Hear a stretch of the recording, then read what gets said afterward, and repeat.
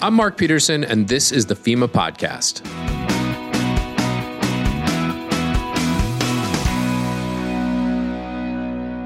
On October 5th, 2018, President Donald Trump signed the Disaster Recovery Reform Act of 2018, the DRRA, into law as part of the Federal Aviation Administration Reauthorization Act of 2018. FEMA worked closely with Congress over the past year as they considered and ultimately passed this important reform to federal disaster programs. These reforms acknowledge the shared responsibility of disaster response and recovery, aim to reduce the complexities of FEMA, and build the nation's capacity for the next catastrophic event. Administrator Brock Long often speaks about this legislation as being nothing short of a game changer in emergency management, and for good reason. On this episode, we caught up with Jessi Nalepa, director of FEMA's Office of External Affairs, for a conversation about what's included in this landmark legislation.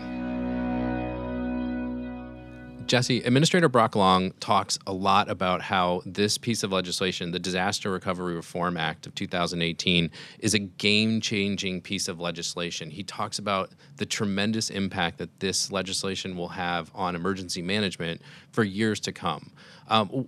Where does he get that? Where is he coming from when he talks about that? Yeah, so thanks so much for having me. I think this is something that's super critical for the agency to highlight. First of all, I think it was the great partnership that we had with Congress, bipartisan partnership that we had with Congress to actually get the legislation through. I think the economic disruption, the cost of disasters is on the rise nationwide. And I think the committees on the Hill and staff that we work with on a regular basis really came together to say, what does FEMA need to prevent, number one, the cost, but then also make it easier for disaster survivors to recover. So we worked with Congress for over a year on this legislation, and it was really a consistent coordination and communication with them pretty much on a daily basis about certain provisions in the bill. Ultimately, they passed the bill and important reforms to the federal disaster programs, which will not only touch state, local, tribal, territorial governments in the way that they recover from disasters, but also the individual citizens, which I think it's really critical. There are so many pieces of this legislation that change a number of our programs and other federal programs. And we're going to talk about a few of those. But before we do, you touched on this a second ago, but what is that process like of identifying issues that maybe the agency has or the department is looking at in the way that we touch disaster survivors and we work with communities? How do you then approach Congress and work towards changes? Yeah, so that's a really good question. So I think one of the things we often do is the Hill staff approach us, but they really look for ideas that would have positive programmatic impact on the agency. And what I mean by that is they come to us with ideas and we have the opportunity to weigh in through comments on legislative text that they provide us or help them actually craft legislative text to meet their intent so as to produce something that the agency is kind of helping them create. Oftentimes, we also work with the administration to ensure that's in line with the administration's priorities. But by and large, Congress will come to us and ask for our comments, and we provide them and engage in a meaningful dialogue. It takes sometimes months and months to get there. And I think in this case, it took over a year. So it really is a tug and pull, balancing a lot of priorities. But at the end of the day, I think both of our intent was to make it easier for disaster survivors. And I think this legislation does just that. But I will add, some of the provisions in the bill. One of the administrator's stated priorities is reducing the complexity of FEMA. Some of the processes, just by nature of federal government bureaucracy, make it a little bit more difficult to access FEMA programs and to actually execute those. So with the rewards also come, some challenges the agency will definitely have to overcome. We often forget that members of Congress represent people, and often those people were affected by disasters and have gone through the FEMA process and work with federal agencies to try to work towards recovery. So when you're working with Congress, how many of them are sometimes bringing their own ideas or things that they've heard from survivors about ways that the programs need to change? Does that influence the development of the legislation? Absolutely. So actually FEMA, interestingly enough, is probably one of the federal agencies that probably impacts members in their districts the most. It's really a way for them to reach out and touch their constituents through the disaster recovery and response process. Really, individuals are impacted probably the greatest in communities. And so helping them recover from those and them reaching out to their congressman to help them do that is one way that they can actually engage on a very meaningful level. Having been a chief of staff for a member of Congress from Texas previously, I realized this in 2016 when our district was impacted by severe flooding. Individual assistance and helping people get the assistance they need in recovering from disasters through what we call on the Hill the casework process. You can actually write your congressman, tell them the issues you might be having with a federal agency, and they can help you navigate those. And so we deal with that a lot here in FEMA, and that's another way that we partner with Congress in recovering from disasters. So we should say that this piece of legislation that affects FEMA is really part of a larger piece of legislation, which is the Federal Aviation Administration Reauthorization Act, right? So how does FEMA work with Congress to identify a vehicle that can help kind of move these changes forward? Absolutely, yeah. So one of the things I think that we see now and the American people can kind of see is the gridlock in Washington and moving bills on a regular basis is difficult. So you have to find legislation that must move, whether it be for an appropriation deadline or a reauthorization deadline for a specific program. And that just happened to be the one that Congress felt as if it was going to move. And after the 2017 season that we saw, whether it be hurricanes or California wildfires, and given the fact that we were right in the middle of actually the 2018 hurricane season, and people were really starting to see the impacts of increasing disasters from that season as well, I think it really spurred the momentum for this to get across the finish line. I think one of the things we have heard from Congress is they felt it's not done. Emergency management reform is not done. I was sitting on a panel a couple of weeks ago with some of the colleagues I had been working with on the Hill for a couple of years on this, and this is the first step they see in a larger process, but it is a critical step, and it starts to change the conversation. One of the concerns that I'm sure members of Congress hear is regarding the nature of the cost of disasters and how expensive some of these disasters can be, not just for the survivors, but also for the states that are managing the influx of grant money to help the communities recover. And so this piece of legislation actually helps address some of those. So let's get into some of each piece. Not all of the pieces, but some of the key pieces that change our programs. And the first one is on management costs. Yeah, so I think one of the things the administrator talks about over and over again, a large portion of the events that we respond to really are $41 million and under. And those are disasters that are very important to every local community, but really the Federal Emergency Management Agency needs to be focused, in his opinion, on larger disasters and recovering from these catastrophic events. Still providing the funding to some of these smaller disasters that are still major disasters, but really not the staffing and expertise that comes with that whenever FEMA declares or the administration declares a major disaster. So really what this helps do is help the local government or state government take responsibility for their own recovery. So offering them more incentives through monetary incentives for them to be able to hire the people that are skilled and trained in disaster response and recovery.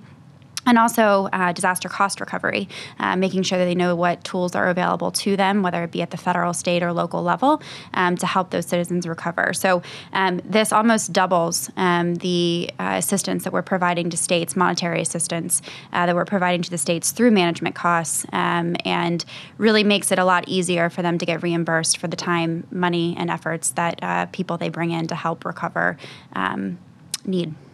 So when we talk about recovering from disasters, when we talk about being resilient or creating a more resilient emergency management enterprise throughout the nation and the states and locals, this is really going to allow them to hire more seasoned professionals, keep them on staff, and then be able to work disasters over and over again. Absolutely, and train the skills and expertise at the state and local level. And really what it does, too, I think it builds out, the whole community approach that the administrator is trying to promote within emergency management. It really takes everyone from the state, local, tribal, territorial level to make an effective response and recovery from disasters. And I think this promotes that even more by having states and locals and tribes and territories have more of a stake in their recovery efforts. So, in terms of this legislation being a game changer, one of the one of the sections of the bill that seems the most ripe for that kind of a qualifier is the changes to the pre-disaster mitigation program, and that is certainly a major change. So talk specifically what this piece of legislation allows for.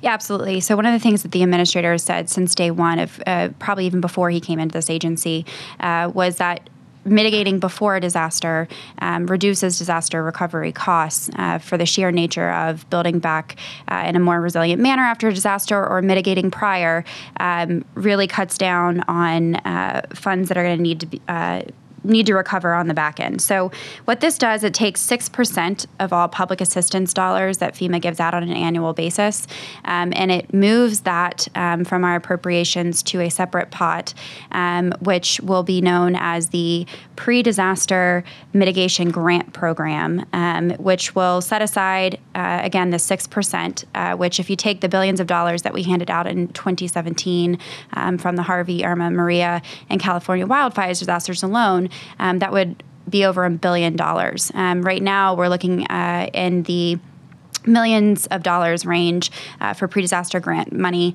and it's a competitive grant program. So every state can apply if they've had an active disaster in that year. Again, this program will still be competitive, but it widens the pool of available funds, almost quadruples it in some instances, so that states can actually be more incentivized to go after that money. One of the things that people were I guess states and locals were having concerns over as they were putting a lot of money into trying to get such a small pool of dollars before for pre-disaster mitigation, that to them it wasn't almost worth it. We also have what's known as the Hazard Mitigation Grant Program, which comes after a disaster. We make that available to states after they've been impacted. But only specific to that state. Correct, only specific to that state. And so in particular, they were more looking to go after that money, or when they would get a major disaster declaration, just using that and not seeking the pre-disaster mitigation grant money because it was too cumbersome for a small percentage of dollars that they were going to get from that, just because of the sheer nature of funding that was available through that program before. So put it in perspective, in 2017, the PDM program, the pre-disaster mitigation program, is a annually appropriated money. So whatever Congress tells us is available for that grant program. In the case of 2017, it was $90 million, which seems like a lot of money, but when you're talking about large projects in communities that drastically reduce the cost of future flooding, there's not a whole lot of projects that can be done there.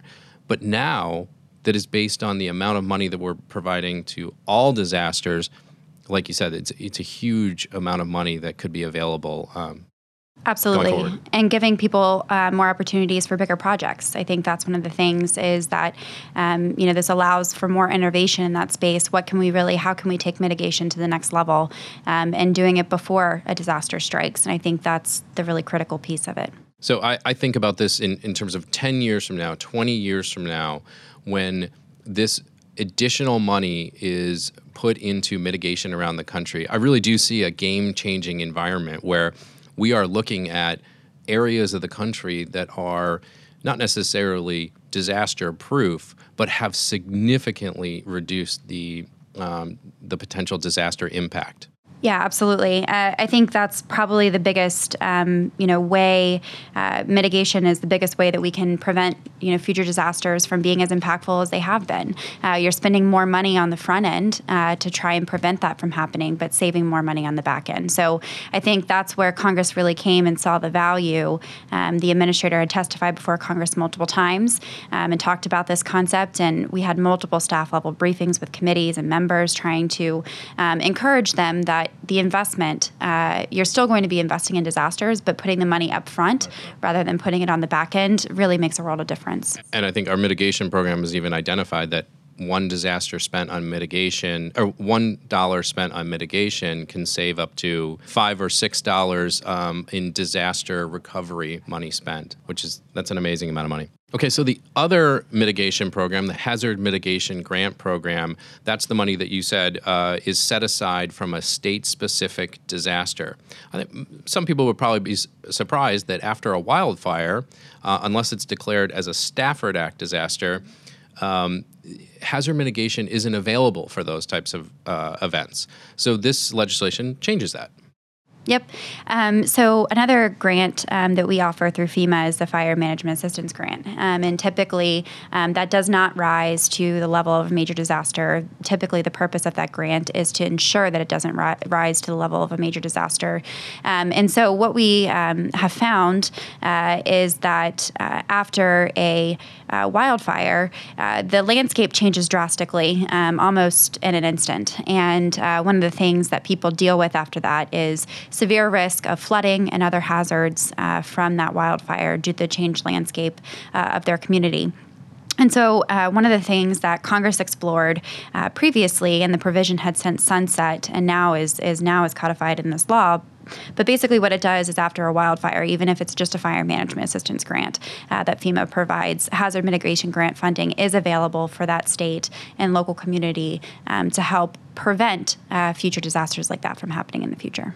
When we turn to the individual survivor, one of the programs that FEMA is probably best known for in communities that have gone through a disaster where FEMA has come in to help the recovery process is the individual assistance grant program. So individual assistance, it does exactly what the name sounds like. It provides money in grant form to individuals to help them recover, but really to give them a step forward. It's not to make you whole, but it's in order to get you started on that recovery process. Well, the Disaster Recovery Reform Act makes a couple of changes to that individual assistance program. General observation about those changes, I think one of the biggest things that we've heard, from survivors since the time, that I've been here with FEMA is that these programs are very complex for them to navigate. And I think one of the things that Congress found was that their constituents didn't know where to go necessarily. They know that they knew that FEMA offered assistance, but they didn't know what other federal programs were there. And so one of the things that Congress looked at was how can we make it simpler for people to understand. And so I think this really has a couple of things within the bill to transform the way that we deliver our assistance and that other agencies deliver their assistance. It leaves a lot of discretion for the agency as to how we end up making those changes. But again, the administrator's stated priority is reducing the complexity of FEMA. So I think one of the things that he's talked about is finding a way to pull all of the assistance from all different agencies together and make it a more holistic way, almost a one-stop shop for survivors to come. Whether or not we're going to be able to realize that within the near term, not sure, but that's one of the ways that Congress at least envisioned as a pilot program for us to even try. And then specifically, one set of disaster survivors, people with disabilities, the law allows for an increased amount of flexibility in the way that we make homes accessible. Absolutely, yeah. So one of the things is that if a home who had a wheelchair ramp or another way of assisting a disability before, if that had been damaged during the disaster, that was actually, the repairs to that were actually subtracted out of the max grant dollars that the individual could receive to repair that home. And so that would lower the cost for other repairs that needed to be made to the home. And so what this does is that excludes, that accessibility need from that deduction from the max grant. So essentially, that would be almost, I wouldn't say free, but that would be another service that's added on top of what they're already getting. It frees up more money when the cost of making a home accessible becomes more expensive than the cost to just repair the home. It allows more money to help the person move on to a more meaningful recovery. Absolutely, and it allows us not to only build back to what it was, but even a little bit better if the grant dollars are there. Finally, I think the biggest piece for, at least for the FEMA employees, is the law provides for a major change in conditions of employment and the types of employment that we have. Can you talk a little bit about those changes? Absolutely. So FEMA has basically several categories of employees that support disaster response and recovery work. You have permanent full-time employees, you have temporary employees, and then you also have reservists, which are also temporary. And so one of the biggest complaints that we had heard is that people that would stay on in some of these temporary positions for 2-year appointments or 4-year appointments, depending on the nature of the job, they couldn't gain status to apply for permanent full-time government positions. And so we had been losing people that had extensive experience with the agency and within emergency management, but couldn't retain them because they couldn't get the benefits that come with the permanent full-time paid government positions. And so what this does is if someone has been working in one of these temporary positions for a period of 3 consecutive years, they gain status to be able to apply for a full-time paid government position, which really allows the agency to retain talent. One of the things I think that people are most frustrated with in the field, and what we hear oftentimes, is that the turnover rate of employees, whether it be in the field or people liaisoning with outside groups here at FEMA headquarters, is that there's just no consistency. And I think this helps us retain, train, and really grow our workforce in a way that we hadn't been able to before. So as we look to continuing our efforts towards the strategic plan and readying the nation for catastrophic events and creating a culture of preparedness and reducing the complexities of FEMA, I think this legislation makes a meaningful impact on that. I do too. I think what it really points to, though, also is the shared responsibility of disaster response and recovery. It really is the whole community that has to come to the table in order to make it successful. It brings in parts. Obviously, the federal government has a big piece in the state that's been impacted, or the locality that's been impacted, tribes, territories, but also the private sector is a huge piece of that. Individuals preparing for disasters is a huge piece of that. But it really, I think, will allow us to continue to improve the way we deliver assistance before, during, and after disasters. We've linked to this episode on our FEMA Facebook page, and we invite you to join the conversation in the comments. If you have ideas for a future topic, send us an email at fema-podcast@fema.dhs.gov. If you would like to learn more about this episode or other topics, visit fema.gov/podcast.